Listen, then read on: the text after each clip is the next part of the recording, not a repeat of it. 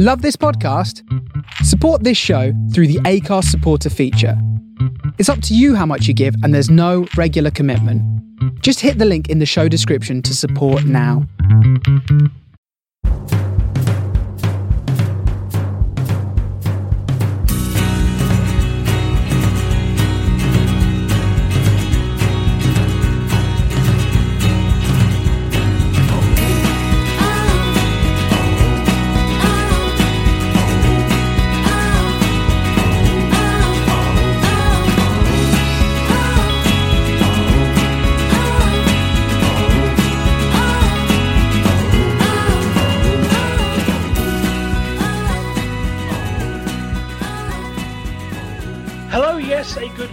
Good afternoon or a good evening to you, however you may be listening and wherever you may be listening. This is the Man on the Post podcast, and again, one of our wonderful daily World Cup, or almost daily. We're not going to be doing it on non-match days, but more or less every day of the World Cup, we're going to bring you every single bit of Man on the Post that we can throw at you. So I hope you can handle it. And because it's a Sunday, we've got the gang back together, so it gives me great pleasure to introduce the Man on the Post Sunday crew. I'm Matthew Baldwin, as always, joined by my right and left-hand men. First off, we got Colin. Colin, how are you tonight? Yeah, I'm very well, thank you. Yeah, it's good. Have you come down from the England result yet? Are you still calm, or are you still it's coming home mode? No, to be honest, it was always calm. But I predicted some pretty negative things for England in the build-up to this podcast. But I've just got to find a rather tasty hat to probably eat to sort of make up for the words I said, because it's been pretty impressive. But I'm well. Yeah, it's a very happy evening for me. Indeed, and we'll touch on that. But before I do, it's time to introduce my right-hand man coming all the way from the Netherlands. It's the foreign Englander, so to speak. It's James Rowe. James, a good evening to you as well. Good evening, fellas. How are you both? Good. Good to have the three of us back together. I've been thrown together with having, no offense to Scott and Adam, I think I was doing it, but it just feels right to do on a Sunday night having you guys. It just feels right. Now that we've got the loving out the way, there's only one place to start, and that is England's demolition, I believe is the correct phrase to use, of, let's say, a pretty poor Panama side. We saw that in their 3-0 defeat to Belgium in the first game. There's not really much, we could have said in regards to Panama. It was only going to really be how many can England put past them. But I'll throw the question out there. I'll start with you, Colin. Was this a case of good/great England? Was it purely down to how poor Panama were, especially when you consider how badly or how tough England were, or how tough England were to break down Tunisia on Monday night? Was a combination. Just what were your thoughts on the game? Okay, well, right from the off, guys, I believe that all teams in the World Cup are hereby right. They're not. There's no easy meat here, as far as I'm concerned. So I'm not buying the argument that Panama weren't any good. They might have had a bad game, but they're obviously a good enough side to qualify. And we all know there's a lot of other good teams that haven't qualified. We think of Holland, Italy, Scotland. Sorry, that was a joke. They've got here by right, okay? Now, for England to put 6 past them is absolute testament to England, and I don't think the old, Panama weren't that great. I don't think that's a fair excuse at all. England did what they had to do, and they only did, didn't just do it. They absolutely did it 200%. They absolutely battered Panama. I was going to say, to an extent, yes, England did batter them, but Panama did gift England a couple of, the 2 penalties, for instance, were, you can't, it's just blatantly obvious, they gave them those 2 goals. 2 more from set pieces. One was a very heavy deflection. As you said, it was a very good performance by England, but Panama did gift England, at least half of the goals today. I think that's a get out of jail free card. I don't believe that at all. I think Panama is exactly the sort of team that England have struggled against in the past. They remind me quite a bit of Costa Rica. And, yeah, probably people did expect England to beat them, but I don't think anybody with a brain in their head would have said that they'd have put 6 past them. Yeah, Panama didn't help themselves, but that's not England's fault. England did what they had to do, and they did it very well. I think the key things to come out of the England camp, as far as I'm concerned, is no matter what anybody says about Tunisia and Panama, they deserve to be there. There's no malice there or anything like that. England currently have the top goal scorer in the World Cup. He scored 5 in 2 games. I don't care who that's up against. That will still count in the record books. That's just my thoughts. Yeah, I have no idea if FIFA have a dubious goals panel committee similar to the Premier League, but are they going to be looking at that Harry Kane one again, just to see if whether or not Ruben Loftus-Cheek is going to get a claim on it, or do you reckon it stands as it is? He meant it. Yeah, it'll stand. Yeah. Okay, I'll come over to you, James. Now, you have been, it's fair to say, not Gareth Southgate's biggest fan, in the approach to this. You say that, international management is it's an old man's game. Gareth Southgate's too young, inexperienced in the job, all that sort of thing. Have these 2 performances, and particularly today, changed your mind on Gareth Southgate? Or, again, do you still think it's a case of England, Colin will dispute this, but do you think it is a case of England, got lucky against, quote unquote, easy opposition? I think you can only beat what's put in front of you. And I was quite vocal against Southgate, and I stand behind my words. I mean, he has surprised me a little bit, especially in the manner upon which England have won both their games. Obviously, I always respect Colin's opinion, and the example Colin just gave about there's no easy meat. There may well not be easy meat, but there are easier qualifying regions than others. I think off the top of my head, Panama only won 3 of their qualifying group games, drawing the other one and accumulating enough points to go to a World Cup, and a negative goal difference to boot. If you compare that to the notoriously tough South American World Cup qualifiers, where you're going to places like Bolivia and Colombia and Chile away from home to pick up points to qualify for a World Cup, I think that's evidently more difficult. But I think Southgate has done well, but tougher tests lie ahead. I mean, I do not buy this rubbish of is it better to finish first or second and avoiding this one and avoiding that one. People that come out with these are pundits that have obviously played the game, but they obviously must be aware that this is tournament football. And in every major tournament from the dawn of time until now, there is always surprises which nobody expected in terms of the latter stages of tournaments. So tougher tests lie ahead for England. I just hope they don't get too carried away. They've done ever so well to put away Tunisia and Panama, especially on the goal difference today. Very, very impressive. But tougher tests lie ahead, and they mustn't get complacent or ignorant towards the potential last 16 round against Senegal or Colombia, in my opinion. Okay, and this is something that I sort of joked about on Twitter and in the WhatsApp group as well, talking about it. And it's the way that England have scored their goals in this tournament. Go back to Tunisia, where they were two set pieces, and I think 4 of the goals there. You had 2 penalties and John Stones from a corner and John Stones from a worked free kick. Does it concern? And when you take away the Harry Kane heavy deflection, does it concern you? And I'll pass this over to you, Colin, first. Does it concern you that England, most of their goals have come from open play, and they're struggling to break teams down in open play? Or do you think that it should be something that England should build their strength around? I think England have done their homework, Matt. I think they know that. They're not the strongest team. I think they've obviously worked tirelessly on set pieces.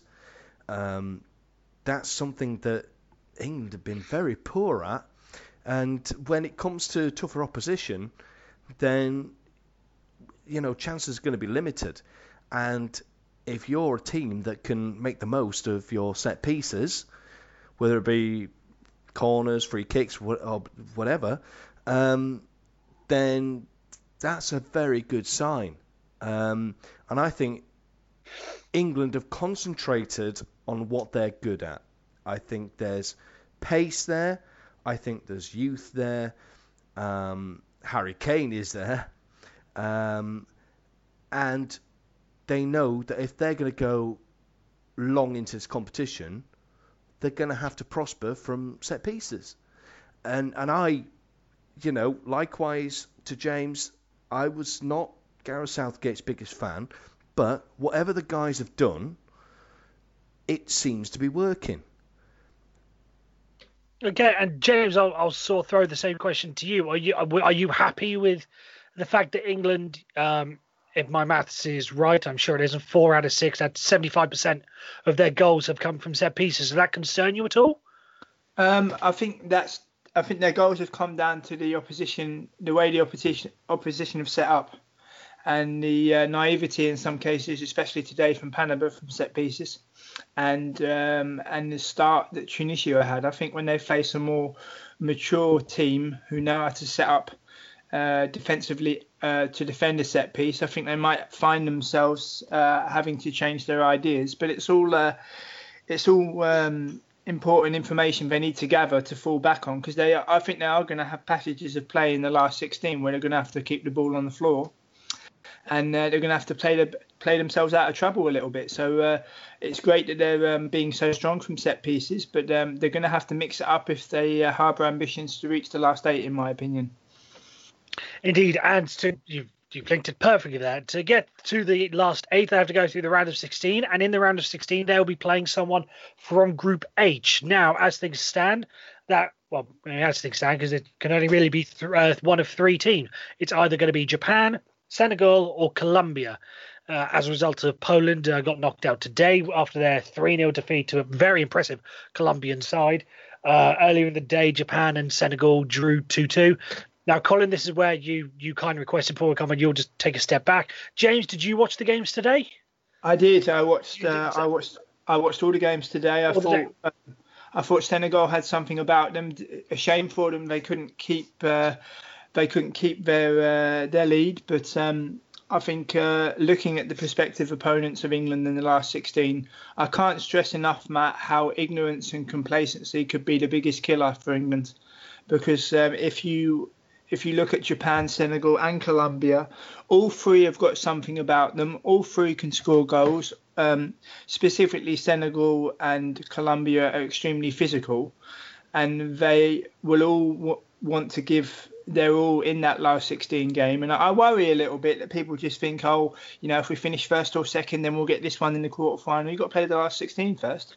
Yeah, absolutely. And the way you say, every team has got something about them. There's one thing that England will not be able to outrun Japan, because they are a team, along with South Korea, though the Asian sides never stop running. They've got good engines in them, mainly because they've got Honda in one of the teams. But anyway, they never stop running. Never.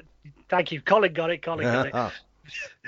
You'll never. So England won't be able to outrun Japan. There's differing opposition. Colombia, as you said, like to play attractive football. That's something that could unhinge England. And as has been talked about, Senegal on the counter-attack, that is a very good counter-attacking team when you've got Mame Diouf and Sadio Mane and this Saïs guy that's been talked up but brilliantly in this World Cup. Now, Colin, this is where I bring you back in, and I'll sort of lean on James because he's seen the games today. And the question does then become, when England get through, because they are now through, who ideally do you want England to face? Because this really does hinge on, because there's been a lot of talk about, should England finish first or second, as James alluded to, where and how does that work their path through the tournament? James, I'll start with you first. If you're an England fan, who do you ideally want to face?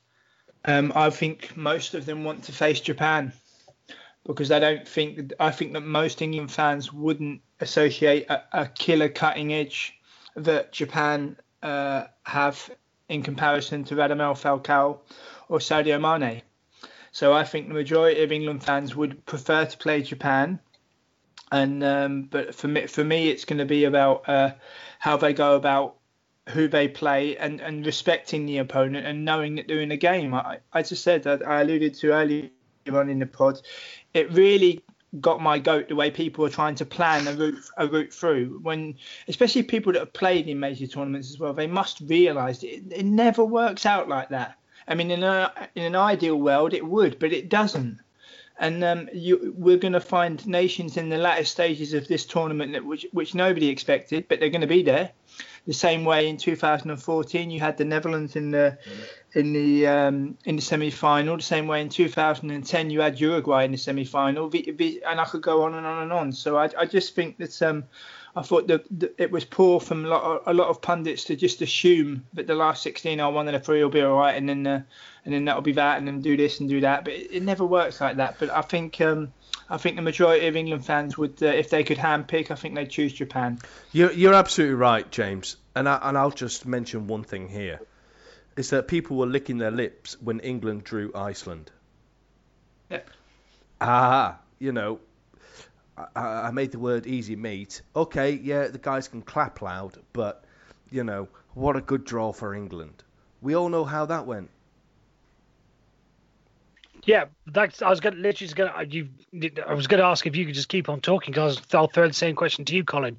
Looking at the likes of Senegal, Japan, and Colombia, who do you want England to face? Be it coming first or second, because again, that's the argument. The easiest side of the tournament. Who do you? Matt. What you're in the sense of you don't care. I don't care. Which is perfectly fine mindset. Because I think you get whatever the roll of the dice is. Yeah. I mean, first of all, England have got through the group stage. I'm happy about that. So what comes your way is just how the competition works. I think what's most important for any team, not just England, is if you're on a run of winning form, try and keep it going. And so I would suggest to anybody that the best thing that England can do is go out there and attack Belgium in the last game. Just keep that running form, the winning form going. And what you get is what you get. I mean, at the end of the day, it's been such a mishmash of performances by different teams. Teams you think should do well, not doing too well. Teams you think, well, they're surprising us. You don't know really who's the hard teams and who's the easy teams in this one. So I don't think there's any need for any concern on that. Put the blinkers on, keep looking forward, just beat everything that's put in front of you, and just see how it pans out. Perfect. James, do you want to respond to that? No, I think Colin makes a very, very good point, and I think momentum is key. And I know for a fact, having watched a few interviews with the Belgium international setup here in the Netherlands, that Belgium plan to change their team around for the England game. They've already admitted that. So it's an opportunity for England to get a positive result and even top the group. And if you compare that to 4 years ago when we lost to Italy, lost to Uruguay, and drew with Costa Rica, to think 4 years on that we may well top a World Cup group is something to be pleased about. Indeed. Right. I think that just about wraps up the games for today, which means it's time for our debate, which I love to do. And it's something that we talked about. Again, I mentioned the WhatsApp group available to everyone, I'm sure. And you mentioned it earlier, Colin, the way that teams qualify, and having the so-called, not to be disrespectful, the lesser teams in the World Cup. Do you just want to expand on that point a bit? Yeah, well, I think our discussion came up about we were throwing some ideas around about the expansion potentially of the World Cup, and including more teams. And that's where the discussion really started. I'm a firm believer that this World Cup's been great so far. I do like VAR and its inclusion. I think it's worked well. And if it ain't broke, don't fix it. Now, to your question originally, Matt, is that, should there be a setup where, the inverted commas big teams get a gimme into the World Cup finals? I'd throw it back to you a little bit, Matt, because I'd say, well, previously we wouldn't have put Wales in that bracket, but Wales outperformed England in the previous tournament, and they did fantastically well, but you wouldn't really put Wales in the bracket of getting a gimme into the World Cup finals. So I think the way the setup works right now is a good way of getting the teams into the finals who deserve it. Yeah, absolutely. And everyone talks about how Panama had to get through an easy qualifying group. Let's not forget that they only really got through because the Americans ballsed up. I wouldn't exactly say there's a less European team, but let's for the sake of argument, let's put Iceland in. Good team, but but they're not a big name team like Italy or Holland. The only reason Italy and Holland didn't get through was because they messed up their own qualifying. It's not Iceland's fault that Italy and Holland aren't here. Everyone had their own chances. I'm pretty sure if in the future Bolivia make it, it will only be because one of the major South American countries like Brazil and Argentina or Colombia would have messed up their qualifying thing. So I think it's a bit harsh on the nations, for the likes of Panama and Tunisia and Peru and Saudi Arabia to say, what are they doing here? They don't add anything. When really, in an ideal world, they wouldn't have been here sort of naturally. But I also do understand the sense of this is the World Cup. You want the best 32 teams competing. So I kind of get We've got both them, Matt. arguments. We've got them, Matt, though, surely. Who gives Italy a divine right, or England for that example, because we've failed to qualify for tournaments. Who gives Italy a divine right to qualify, but Iran doesn't? Iran qualified for the last World Cup, and they've qualified for this World Cup. And do you know what? They're half decent, right? So anybody who suggests that Italy should get a place above Iran, I think is, I completely don't agree with them. I was going to say, I'm playing devil's advocate here, just sort of putting out the argument. I know. But to an extent, I do absolutely, I get both sides. I can absolutely, Saudi Arabia, with no disrespect to Saudi Arabia, you're not in a grand global scheme saying that Saudi Arabia are better than Italy and Holland and Wales and Chile and all the teams that didn't make it. Well, they are. Well, only by default. It's like having Leicester wasn't as good as Manchester United or Liverpool or Spurs or Chelsea, but they won the Premier League. That's just the way football works. Okay, but if I put it to you this way, and I'll bring James in a second. If I put it to you this way, say we're trying to decide who the best team in England is, and we divide the nation up into all the teams in London, all the teams in the Midlands, all the teams in the Northwest, and all the teams in the Northeast, say. Now, and then we all have, like a World Cup, have a final tournament, and we end up with a final four of Manchester United, Leicester, Crystal Palace, and Newcastle. No one's saying that, they did their job right, but no one's going to say, right, just because they got to that stage, that makes Crystal Palace better than, Liverpool or Man City or, Aston Villa or anyone who didn't make it through. Because of the way it's broken down into regions. That's the way, like the Asian qualifiers. I can't think of many Asian teams that are better than, in a head-to-head scenario, better than Italy, Holland, Wales, even the USA to an extent. Well, I'd put it to you this way, is that the World Cup is a cup competition, and I know you're being devil's advocate. I would put it to you, if your thinking is that way, that there's certain clubs that are better than others, there's no point having the FA Cup anymore or the League Cup. We might as well just let Manchester United, Manchester City, Chelsea and Tottenham play it. Well, to an extent, we already do that. It's called the Premier League.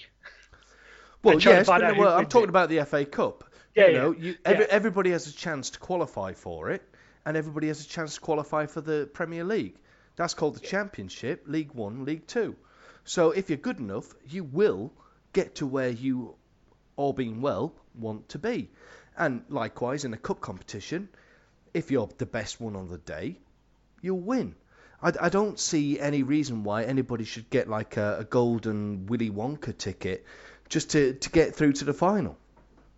Yeah, absolutely. I just realised, James, through no fault of his own, has been pretty quiet on this issue. James, sort of, where do you stand on the whole? You mentioned it earlier. Where do you stand on the whole weaker teams? Diluting the World Cup, so to speak. I was just patiently waiting my turn while Colin and you made some very good points. I think the qualifying regions have become so blurred. We have Kazakhstan taking part in the European UEFA qualifiers. We have Australia taking part in the Asian qualifiers. If you compare this to the World Cup 94 qualifiers, for example, the only one which has remained the same in a traditional sense is South America. The rest of all have been moved around a little bit. In Europe, in particular, they give the most World Cup tickets to the European continent. But at the European continent now, you've got Gibraltar playing in that competition. As of the next round of UEFA qualifiers, you've got Kosovo playing in that competition. And if you look, I just think it's become so bloated to help the commercialism and to help the interest of international football. I think FIFA would do well to take a leaf out of the Premier League's book. If you look at the global appeal of the Premier League, where they have games kicking off at different times in the Premier League in Sao Paulo and in Cape Town and major cities all over the world, and people were interested in it. I think if they did the same for FIFA, where you had like a cross-country qualifying campaign, where you had England travelling to Santiago to play Chile, where you had the Netherlands playing the United States in Washington. I think if they mixed that up and done away with the federations and regions, which gives some countries have got such a hold on that region, they qualify for 4, 5, 6 tournaments in a row. And I think if they did a cross world qualifying campaign over 2 years that was spread out, where you wouldn't get a massive fatigue build up, if everything was done properly, I think you'd get a lot more people being open to that, and I think it would crank up the interest in international football just that little bit more. Yeah, and I'd sort of go further on that point. You say get rid of the regions. I also say get rid of the rankings, because when it comes to and seedings, when it comes to major tournaments, FIFA absolutely screwed it up this year by having divvying up the pots in terms of your ranking positions. Whereas usually it was based on your region, your qualifying region.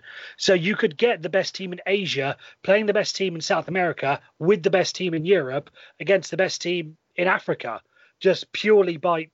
Whereas now you can more or less, a few shocks with the likes of Argentina aside, you can already work out who's going through. I'd say get rid of rankings and seedings. Give me a World Cup group that has Brazil, Germany, Spain, and Argentina in it. Give me that as a World Cup group.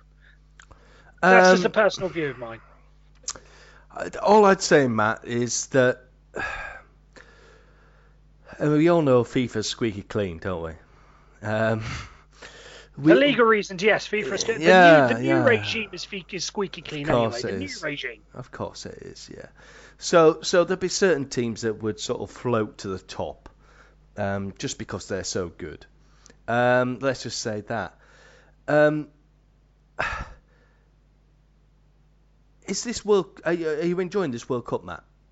Absolutely, I am. But at the same time, I can also understand those who are saying that the likes of Saudi Arabia and Panama are diluting it. I'm enjoying it, but I can understand where the arguments are coming from. But those same arguments would have been made in the past about teams like Wales. Yeah? Wales would have turned up and everybody would have had a little giggle and said, look at these clowns turning up, right? They're cannon fodder. And then guess what? You know, they outperform everybody and are amazing on the spectacular stage.